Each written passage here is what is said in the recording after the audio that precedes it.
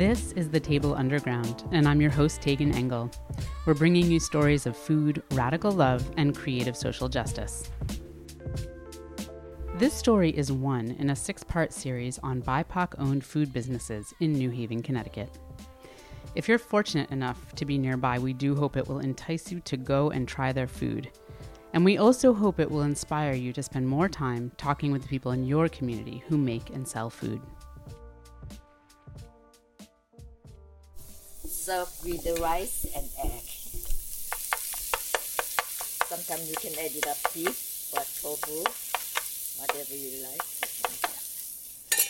My name is Yoon Ok Kim, and the business is Oriental Pantry. I opened 1985 with my friend. Right now, this is the oldest Oriental groceries in New Haven. There's many scholars and students come all over the country, and I'd like to introduce them Korean food, and they're missing their home country's food. I'm trying to carry many Asian food like Korean, Japanese, and Chinese, and Thai, and Indian. So I'd like to introduce their food also to them. My special is actually bibimbap.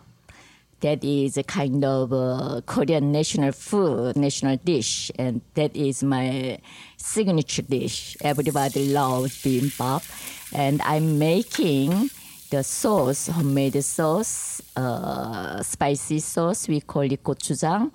It takes about 40 days for fermentation, so everybody loves my sauce. Yeah. I'm garden actually. I love to take care of my garden. I love flowers, but the vegetables I'm growing many things: tomato, lettuce, and some Asian things like Chinese chives and sesame leaves and shiso and many other things. I use those things for my recipes. That's all organic actually. Also, I'm making japchae and gimbap. Japchae is I'm using glass noodle and sauteed some vegetables and mix my sauce. And gimbap is one of the most popular thing in Korea too. When you travel, you can eat very easy with your finger, kind of finger food. Gimbap is a kind of rice roll with seaweed. It's really difficult for me actually at the beginning. When I came here, I had just 2 babies, and also I was a student, and my husband a student, and I support my family. It's really difficult. But I decided I invite my mother, my own mother, to help me. And when she come over, that's a kind of easy because my mother can take care of my babies.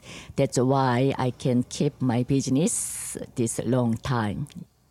I'm looking for, actually, I'm getting old, so I don't want to retire, but at a certain point, I have to retire. So if there's somebody like this business who can do this business like me and continue for 100 years.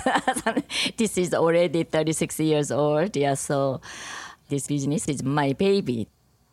When I retired, I would like to just stay home and take care of my gardens and play with the flowers. And I'm a traveler, so I'm going to travel all around the world.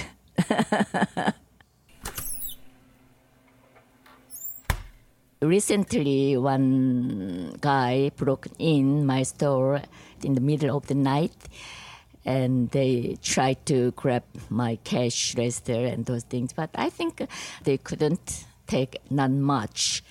But after that, many my customers and so many people, some of my students, they want to fundraise. First time, I don't want it, but they said, oh, we can do it. And then we did fundraise, and so many people, just one day, they gave me a lot of money. And I was surprised that they are so generous. And I thought my store is just a little grocery store in the New Haven, but my neighborhood and my customer, they don't think like that. They think this is a kind of a social area and they love my business. I just noticed, yeah.